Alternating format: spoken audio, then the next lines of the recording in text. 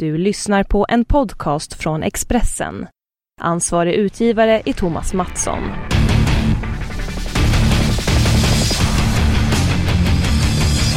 Okej, mina damer och herrar.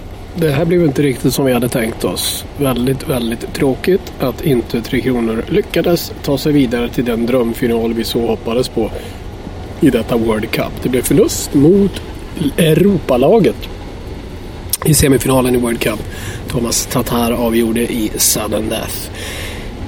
Jag kallade det fiasko. En del reagerade väldigt starkt på det och tyckte det kan man väl inte kalla det. Sen fanns det någon som reagerade lika starkt på att Tre Kronor förlorade och dundrade på med överbetalda divor och annat. Det var som två läger i sociala medier. Jag tycker nog, som jag skriver i en krönika efter denna match, att det överdrivs åt båda håll. Man brukar säga att, eller det finns de som hävdar att kvällstidningskrönikörer tar i med stora bokstäver och överdriver lite grann ibland. Men jag måste nog säga att här överdrivs det åt både höger och vänster. Jag tycker om man underpresterar, om man inte når upp till toppnivå när det gäller som mest, om man gör sin bästa match i en turnering i den första matchen, om man avslutar klart under sin egen kapacitet, då är det fiasko i mina ögon. Då har man misslyckats grovt. Och jag kallar det fiasko när man inte spelar så bra som man borde göra. Om man förlorar när man har gjort sitt bästa så kan man knappt kritisera det. Eller då kan man inte kritisera det. Då förtjänar man bara beröm om man har gjort sitt absolut bästa. Men ingen kan säga att Tre Kronor gjorde det. 1 mål i powerplay på hela turneringen. Alldeles för passivt och försiktigt spel. Man hade en överdriven respekt, såg det ut som, mot Europalaget. Utnyttjade inte spelövertag som man borde ha kunnat skaffa sig. Inte ens efter 1-0 så släpper man på handbromsen och vågar gå framåt. Sverige har en rad otroligt skickliga offensiva backar som hölls tillbaka. Det var så att man reagerade när Erik Karlsson stack i en framstöt och skapade oreda i Europalagets zon. Det blev en målchans för Henrik Lundqvist. Nej, märklig coachning vill jag nog hävda av Rickard Granborg. Lite försiktigt spel i onödan, känns det som. Jag går inte så långt som kanadensiska kollegan Ken Campbell som kallade hästskit. Horse shit, så beskrev han svenska spelet. Den svenska taktiken. Ett slöseri av talang. Han var väldigt irriterad över detta. Jag tror så här. Ingen var argare än spelarna själva. Och det var väldigt speciellt och känslomässigt att se. Inte minst Henrik Lundqvist efter matchen. Han stod stilla en stund. Blickstilla. Han bara stirrade rakt ner i golvet innan det var hans tur att svara på frågor. Fly förbannad, ledsen, besviken. Fruktansvärt besviken. Jag blev också förvånad när jag satt in. Jag tror att det var Henrik sa att men vi hade inte kunnat gått fram mer för då hade vi blivit straffade. Granborg försvarade också taktiken genom att säga att Europa var så farligt. Där reagerar jag starkt. Jag tycker att man så ofta hör att vi ska fokusera på vårt spel, vi ska göra vårt bästa. Vi ska spela vår match, bla bla bla bla bla. Här var det ett väldigt fokus på motståndarna. I snacket före, uppenbarligen under matchen och även efteråt, när det borde ha varit fokus på vad man själva skulle göra. Ja, det kommer bli några poddar även kommande vecka. Kanske inte varje dag med tanke på att vi inte längre har Sverige kvar i turneringen. Jag lovar att det blir ytterligare ett par World Cup-poddar denna vecka. Det blir ju en final mellan Europa och Kanada. Jag ska stanna i Toronto, är tanken. Och se om vi ändrar planerna där, men så tror jag nog att vi kommer att göra ändå. Och gästen i detta program, han jag ställde fram mikrofonen när han satte sig på podiet. Jag känner att slutorden när det gäller Sveriges insats i detta World Cup får komma från spelaren som ändå var Sveriges bästa sett över hela den här turneringen. Henrik Lundqvist, här är han. Varsågoda. Henke, vad känner du? Stor besvikelse. Det var en match som kunde gå lite åt båda håll, men hade olika skepnader också. Men vi spelar en smart match. De är vassa när de får sina lägen. Vi hade en bra känsla i rummet efter vi kvitterade ganska sent i matchen. Lite oflyt tycker jag på deras tredje mål. Räddar och han vet inte att han får den på bakre skridskorna och den går in. Det är tungt. Jag tycker vi gör en ganska bra turnering. Vi är så när till att få spela final här. Vilket vi hade som mål. Så det är en besvikelse såklart. Hur upplever du sista målet? Det är väl ett par grejer som händer som går emot oss lite. De får igenom passen genom våran back och Han blir lite ensam framför mål. Jag kommer över. Får inte den vridningen som jag vill ha. Så jag gör första räddningen, men när den tar på skridskorna så är jag fast på något sätt. Så får för lite vridning med kroppen. Det är bra passning, men händer ganska fort. Can you explain your emotions following the film? Yeah, it's a big disappointment. We knew it was going to be a tough game. They're a really skilled team, and they, when they do get opportunities, they're pretty skilled to set guys up. But we had a good feeling, going into the overtime, tying the game late. Felt like we did a lot of good things, especially in the third, to come back in that game. But yeah, our goal was to play the final, and we're not in, so it's a disappointment. But at the same time, I think everyone that's been watching every game here, I can see it's the difference between the teams is very small. It's a couple plays here and there that a lot of times they're the difference. But overall, we're playing a pretty good tournament here. Your group, your core has been together for a while here. Was there any sense that this was, your last great shot, to win an international tournament together? No, not really. I think if you look at the D core, we have a lot of young guys that have a lot of great years ahead of them, internationally and in the NHL. Of course, the team is always going to change. Some guys get older, but we have some really skilled young players that are here to stay for a while. So,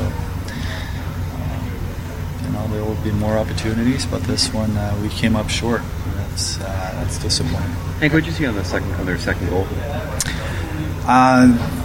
It was tough to pick up. He shot, I think, through Strawman's legs there. Picked up the puck really late and kind of handcuffed me a little bit.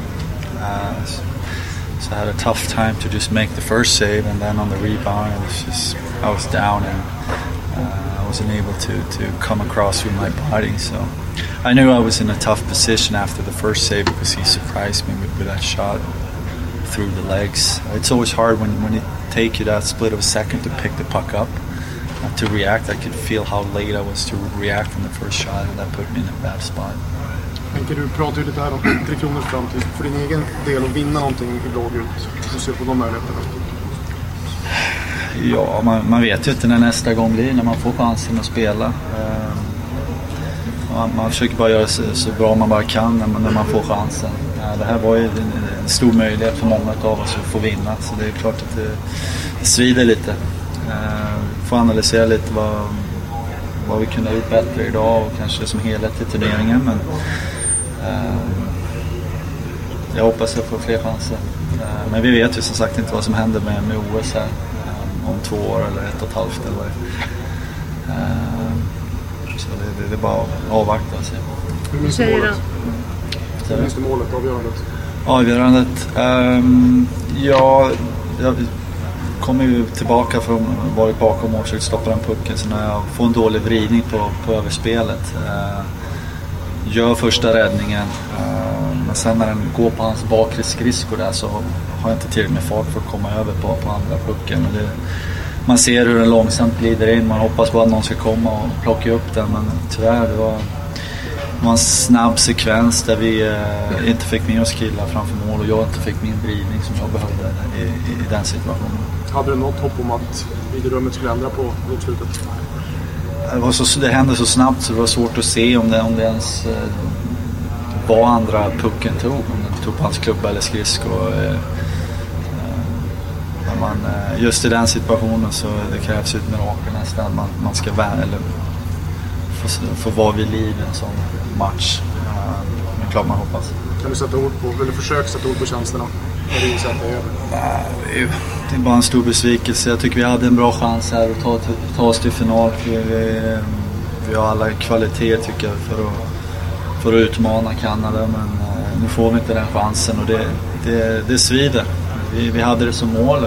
Vi är väldigt nära. Jag tycker vi spelar stundtals väldigt bra idag. Framförallt i tredje så gör vi vår bästa period när det behövdes som mest. Så vi får ta några dagar här och analysera lite vad vi kunde gjort bättre och vad vi ska ta med oss i framtiden. Henrik, like I asked in English. Yeah. A lot of guys would come in here after each game and say, "There's more. We're better. We can do better." But it seemed like your best overall game from 60 minutes was the Russia game. It was your first game. Why do you think you guys never got to that better, that next level? I don't know. I think that's something we have to spend a few days here to maybe analyze a little bit what was good, what was not good enough in this tournament. I did think we had moments where we played really well, and we were really close to get an opportunity to play in the final. So I think we should. There's a lot of things to be happy about, but obviously the main goal is to be in the final when we're not. So there's definitely some soul searching and see what could personally could we have done anything different, and as a group could we have done anything different. But I still think it was a good tournament for us. We play. The opponents so skilled and fast, and it was definitely challenging every game. Kan du se någonting direkt nu efter matchen som du själv tänker på som du hade velat ha gjort eller gjort annorlunda? Jag vet inte, jag behöver lite tid att analysera alla matcher man har spelat. Inte bara idag. Det är ju små grejer som händer i situationen man önskar man hade gjort annorlunda, såklart. Ibland har man inga svar på målen, men tittar jag direkt på målen idag. Första var han kommer in och har ett bra läge skjuta, så jag måste verkligen spela på Kopitar, men han spelar in den där så jag vet inte om han tar på någon ben, en klubba eller svårt att se. Den gled in precis där så det var lite snöpligt. Svår situation tycker jag. Andra det var mer att han sköt mellan benskydden eller precis bredvid benskydden på Strålman, så det var svårt att hitta pucken i tid. Men det var inte bara mål utan det är flera situationer som man vill tänka på och försöka analysera lite. Så, men överlag så är jag ganska nöjd med turneringen. Det var en utmaning att komma hit i början av säsongen och hitta sitt spel och försöka spela på topp. Jag tycker det var där jag ville vara.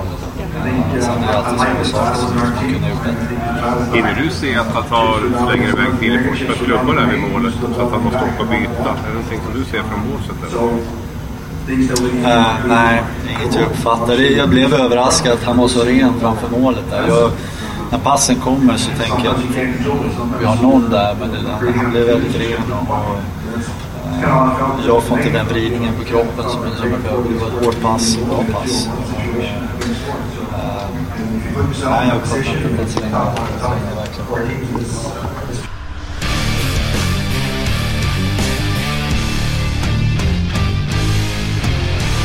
Du har lyssnat på en podcast från Expressen. Ansvarig utgivare är Thomas Mattsson.